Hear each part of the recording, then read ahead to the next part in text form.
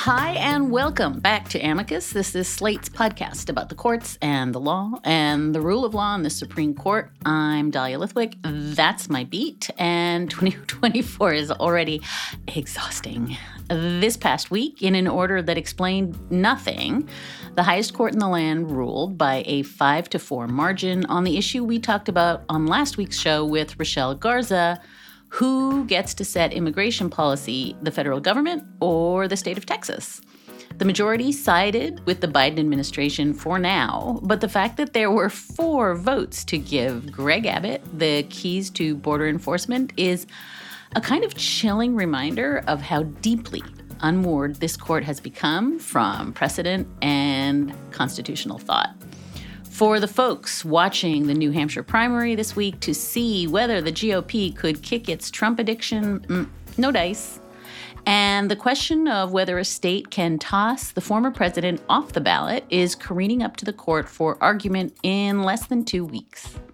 Meanwhile, jurors in a Manhattan courtroom determined that Donald Trump would have to pay more than $83 million for the harm caused by his defamation of E. Jean Carroll.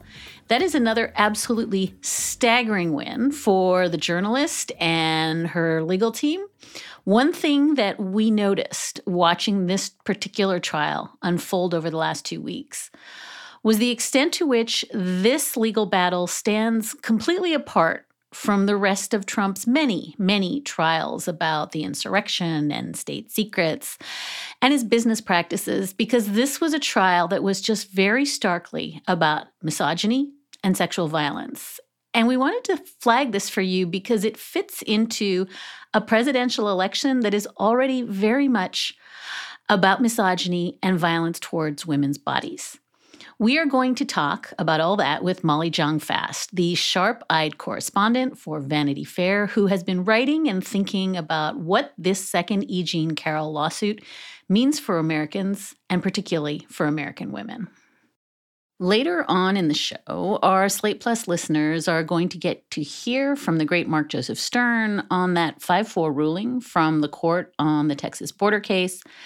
We're also going to check in with him on the horrors of this past week's death penalty decisions. My conversation with Mark is available exclusively to our Slate Plus members. If you would like to join their ranks and access ad-free versions of all of Slate's podcasts, enjoy unlimited reading at slate.com, and listen to bonus segments here on Amicus, but also across Slate's network of shows, including the Political Gabfest and Slow Burn, please go to slate.com/Amicus Plus to sign up.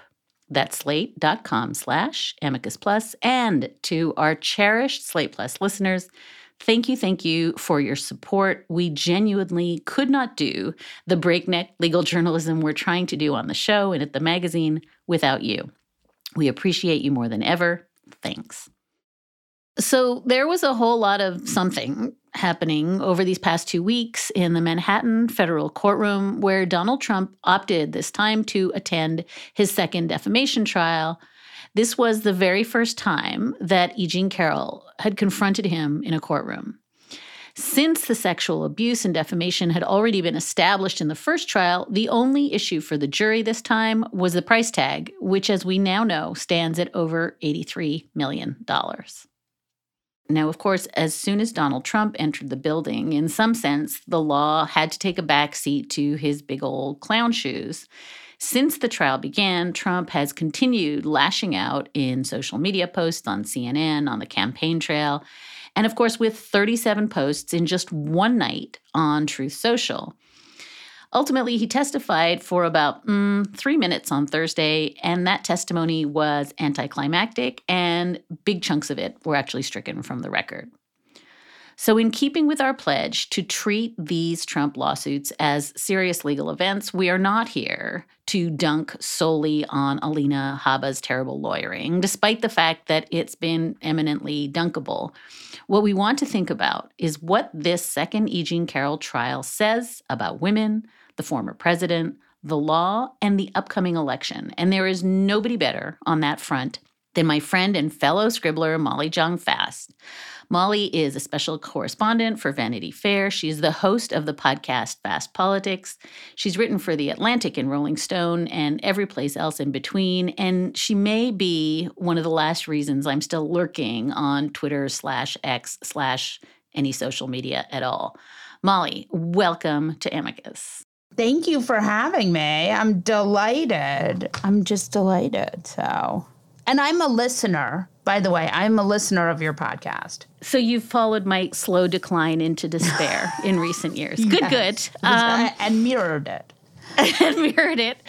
Okay, let's stipulate to two things. One, you are not a lawyer. I'm not going to ask you to be one. Okay. Nope. And two, let's just stipulate that you and I both know E. Jean Carroll, and we know Robbie Kaplan, her attorney, Yes. and you, in fact, are being accused this week of being the but-for cause of E. Jean and Robbie meeting because you and George Conway, anyway, Reid Hoffman, conspiracy.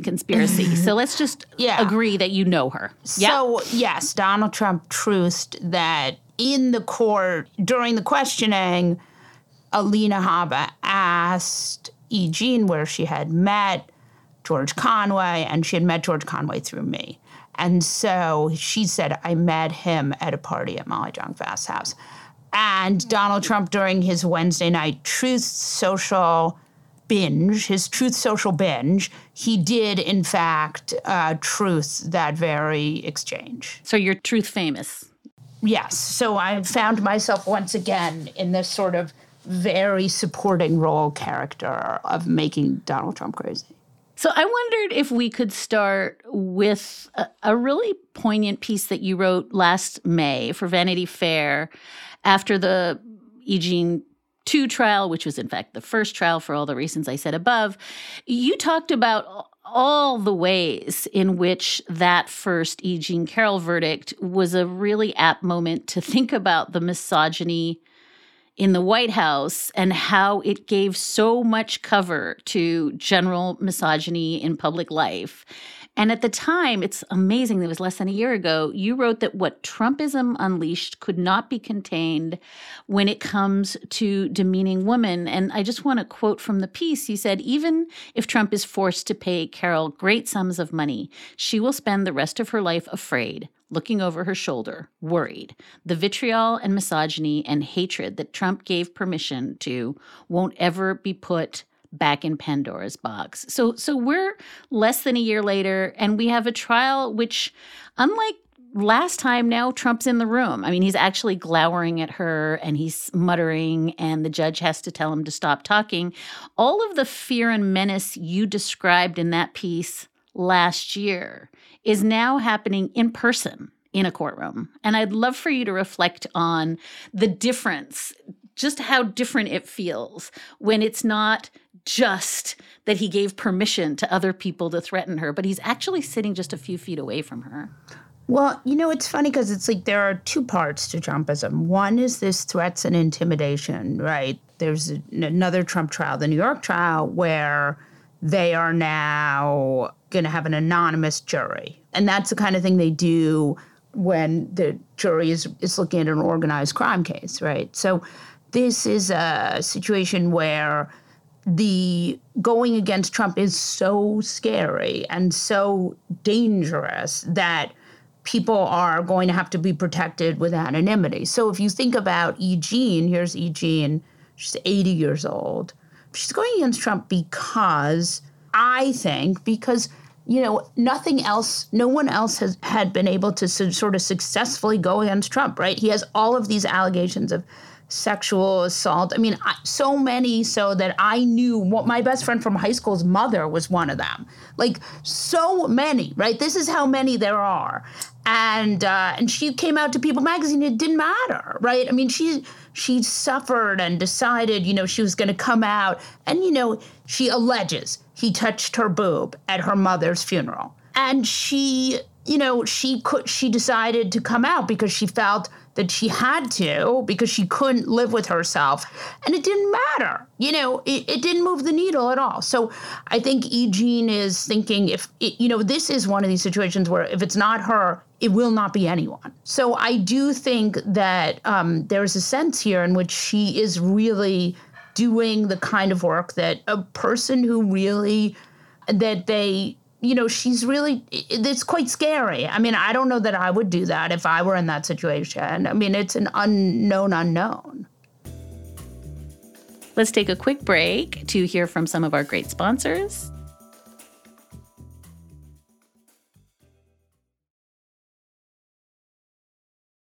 And now we are back with Vanity Fair's Molly Jong-Fast.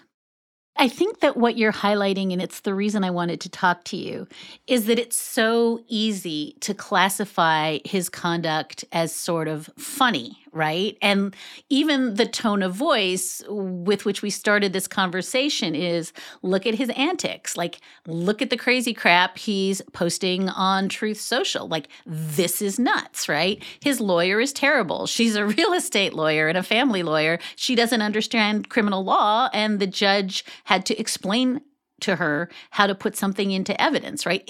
There's this component, Molly, of hilarity ensued. And then what you're saying, and I think it's just really something I wanted listeners to think about. He spent last week and this week glowering and glaring at her attorney, making faces at jurors, muttering so much that when the judge threatened eventually to toss him, Trump was like, please throw me out. Like, that's what I want.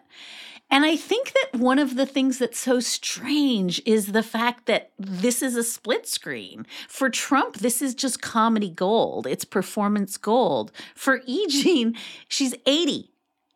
And she's sitting there in the scariest situation, and here's Alina Habba reading out loud threatening tweets at her. Yeah. I would add that E. Jean is a microcosm for Trump's misogyny.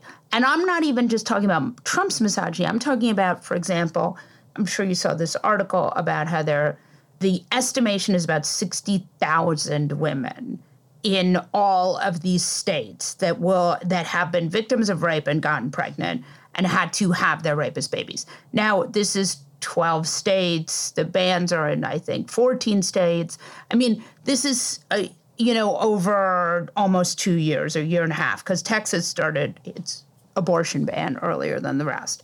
So maybe it's 2 years, 2+ years. But anyway, the point is, that is tens of thousands of women being forced to have their rapist babies, right? So Trumpism is funny. He says things like, and I use funny in quotes, he says things like, I wouldn't rape her. She's not even my type, right?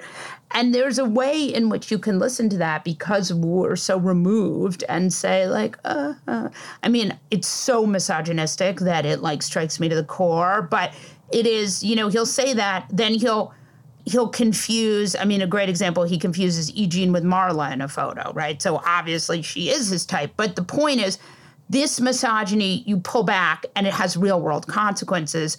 And of course, all these consequences, like, yes, this is terrible for E. Jean, but E. Jean she's definitely going to get at least $5 million and probably more. She has Robbie. She has security. She has people around her. You see her with a security guard putting her in a car. Whereas, like, the woman in Texas who just got raped, who doesn't have the money or the time to take 3 days off from work, is going to have her rapist baby. So, like, all of these things, that's the thing with Trumpism. It all, it reverberates, right? Misogyny reverberates. It has real world consequences for people, and they're not us, right? There are people who don't have podcasts and don't have platforms, who don't have the kind of agency we do. And so I feel more than ever it's important for us to be able to talk for those women and to, tell their stories as much as possible.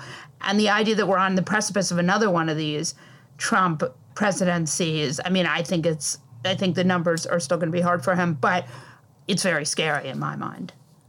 So I just want to clarify for listeners that what Molly's referencing here is a research letter that was published Wednesday in JAMA Internal Medicine that estimated, you got the number right. 64,565 pregnancies have statistically likely been caused by rapes in the 14 states where abortion is banned. And it leads me to a piece you wrote this week, Molly, where you sort of an elegiac piece about the 51st, what would have been the 51st anniversary of Roe.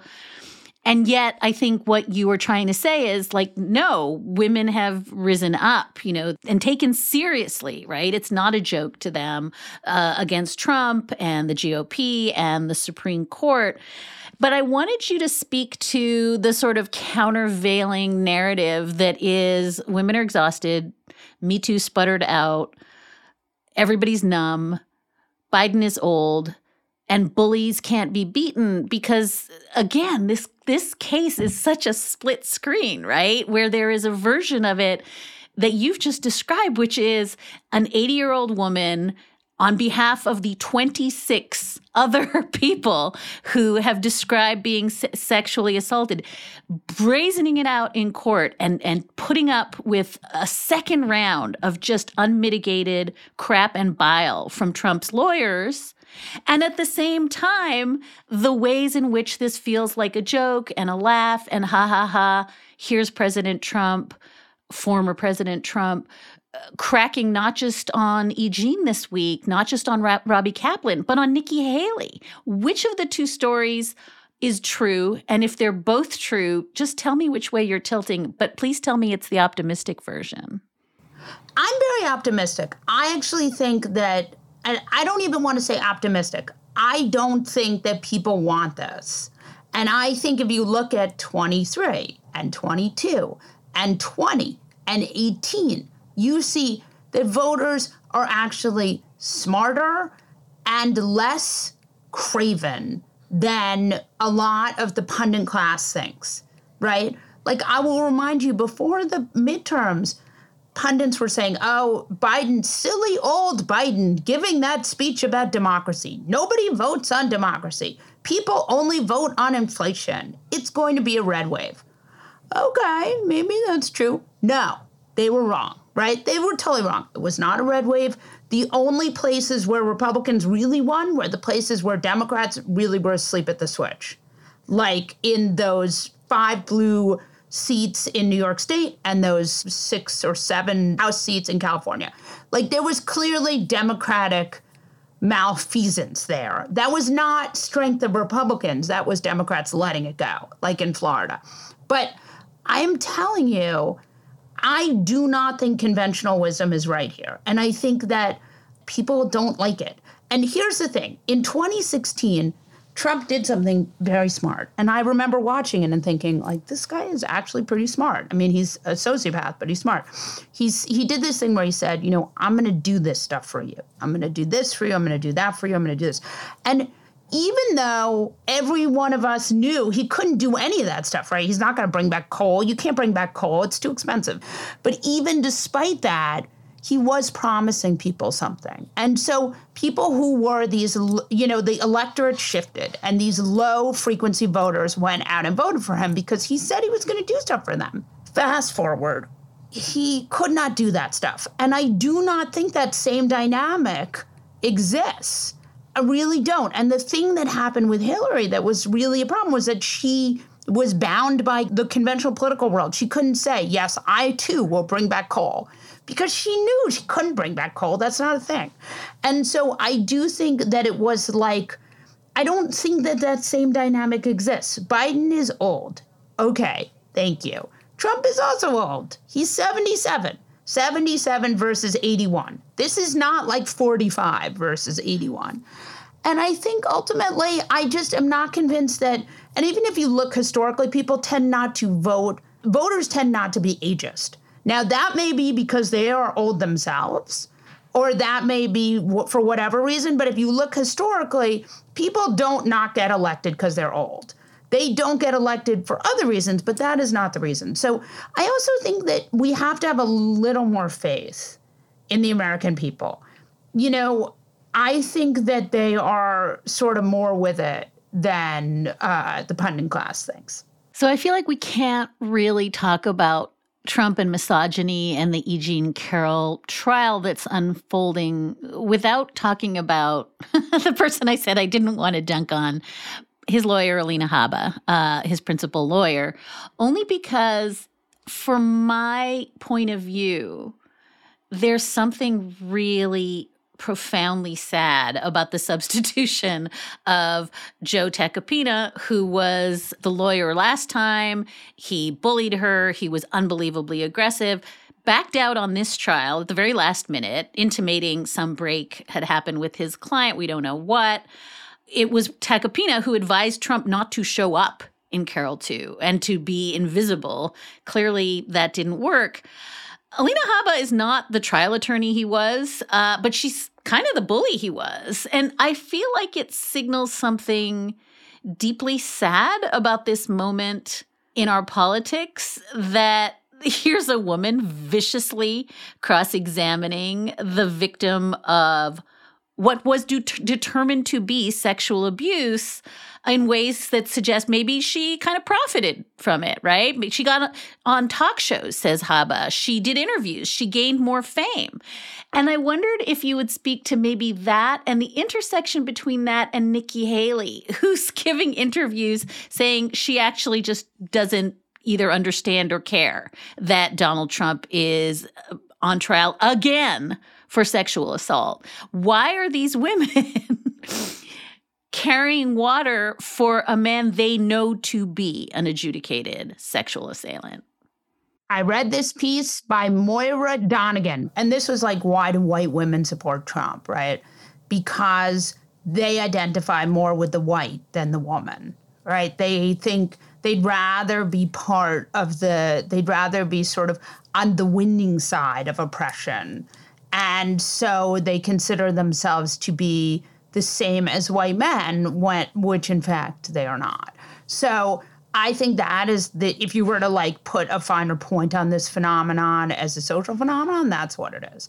What Alina Habba's, again, one of the things that Trump does is he finds people who would never, ever, ever, ever be in a position like this because they don't have any talent or don't have any, usually if a president was in a court case, you would have an Ivy League lawyer trained to the hilt, charging, $1,200 an hour, representing them. But because this is Trump and he can't get any of those people, it is an enormous opportunity.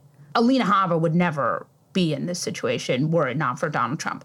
And so that's how Donald Trump, I think, gets a lot of people, as he says, you would never be working in the White House. I mean, I remember in the when he's filling that White House, he's filling the White House with people who would never have even gotten clear. Just this sort of the kind of C, D, E level people. And, for them, it's an opportunity for wealth and fame in a way that it wouldn't otherwise be. And look, there's a whole cottage industry of people who worked in that administration, then made money, then went against it, sure, whatever, wrote books about it, and now have TV jobs. If you're ambitious enough, I think there's a willingness there to do whatever. And most people are not thinking about, the woman in Texas who can't get an abortion because Trump has put together a Supreme Court that the Federalist Society told him to.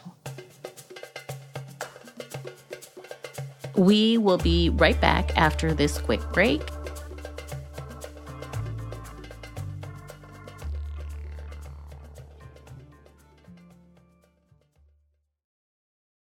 And now we are back with Vanity Fair's Molly Jong-Fast. Sophie Gilbert had a really smart piece in The Atlantic this week that kind of talked about the contagion of the Trump misogyny. And the point that she was making, I think I'll just read you the quote. She said, quote, "The MAGA Republican Party is evermore a boys' club. All 14 representatives who announced bids to become House Speaker after the ouster of Kevin McCarthy were men. The victor, Mike Johnson, has blamed Roe v. Wade in the past for depriving the country of, quote, able-bodied workers to prop up the American economy.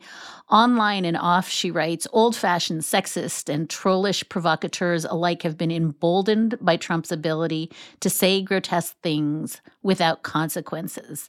And I'd love for you to reflect on, I'm just sitting here remembering when we thought that Access Hollywood grab 'em by the pussy tape was going to be determinative, right?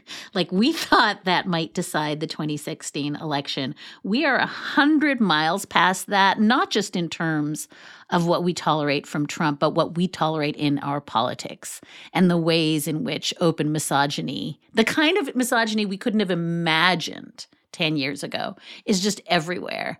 And I guess I'm curious, Molly, if you think either a huge money damages award in this trial or Nikki Haley giving Trump a run for his money. Is anything going to put this crap back into the bottle? Or are we going to just live in this creepy world of trolly men for the foreseeable political future? So I would say two things. One is the only way to defeat Trumpism, it looks like, is just to keep beating him. There was a moment when Republicans could have voted to convict, could have banned him from ever running for office again. In that moment, we would have had a completely different 24, right? Maybe Nikki Haley versus Joe Biden. Maybe Joe Biden wouldn't who even knows what it looked like? But Republicans refused to do that because they were scared of exactly what E. Jean Carroll is going through right now. Even Mitt Romney, who has millions and millions of dollars, didn't want to spend the money on security. He voted to convict, but he's leaving the Senate. So, these people, it is quite scary to go against Trump, and I think that's worth thinking about. I think that the only way to put this in the bottle is going to be to beat him. You have to remember, all of this started because this was Republicans' last stand against a multiracial democracy. And so we are living through a kind of the death knell of a kind of racism that may continue on, but we'll have more and more trouble thriving. And so I think if we keep that in perspective, I think that that's sort of hopeful. And I don't think Trump can be stopped. And I don't think there's a dollar amount that will stop him because I don't think he totally understands how consequences work. Otherwise, he would stop defaming her while he's on trial for defamation, right? That is a kind of insane thing to think about. Here's a person defaming someone while on trial for defamation. On his second trial for defamation, after it's been established that he defames people. I guess maybe you answered this question up at the top, but I wanted to land on this question of what you just said, which is he's just a misogyny juggernaut who gives permission to other misogynists to create slipstream misogyny in his wake. What does a win look like for E. Jean? And I feel like what you're saying is the fact that she is sitting there ramrod straight in court is the win. That's the win. The win is money. The more money she can get, I think the better, because the more he will have to pay her, right? Just the mechanics of him having to pay her. Now, will he pay her? Or will one of his many donors who doesn't want to have to pay estate tax pay her? I don't know. But someone will pay her, or they'll pay some extent of the payment. Look, I don't believe that E. Jean, I think she didn't feel she had a choice. I think she did what she felt she had to do. And we all owe her a huge debt of gratitude, in my mind. How long do any of us live, right? 90, 100?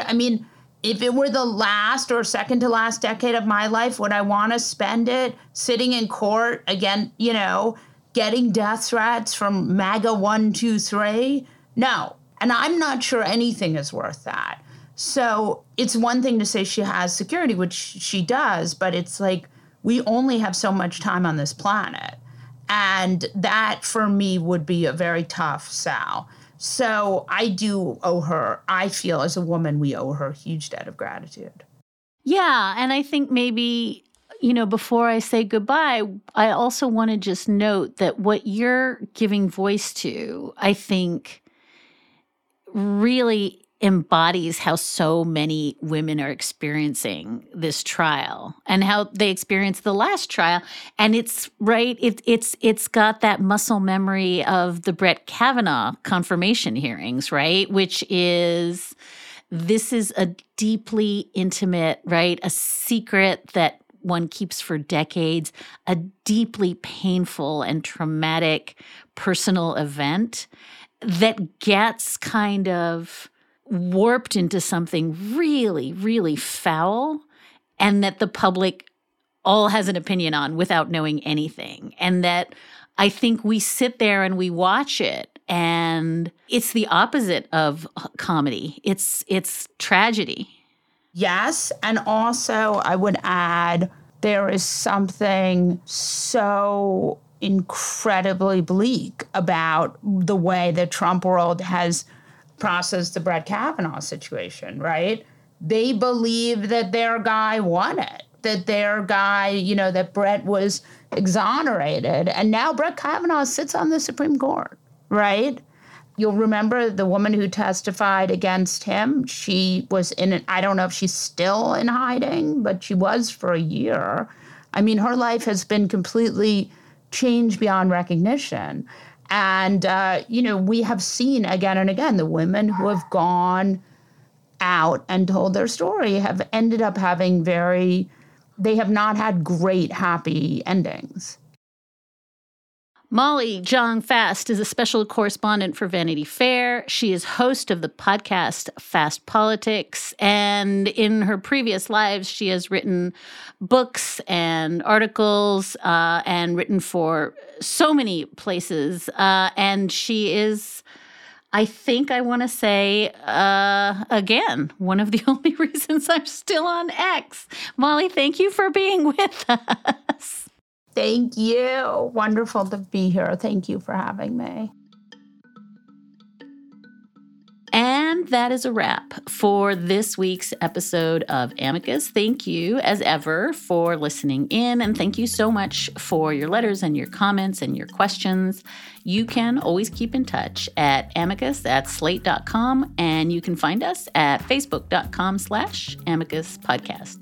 Sarah Birmingham is Amicus's senior producer. Our producer is Patrick Fort. Alicia Montgomery is vice president of audio at Slate. Susan Matthews is Slate's executive editor. And Ben Richmond is our senior director of operations.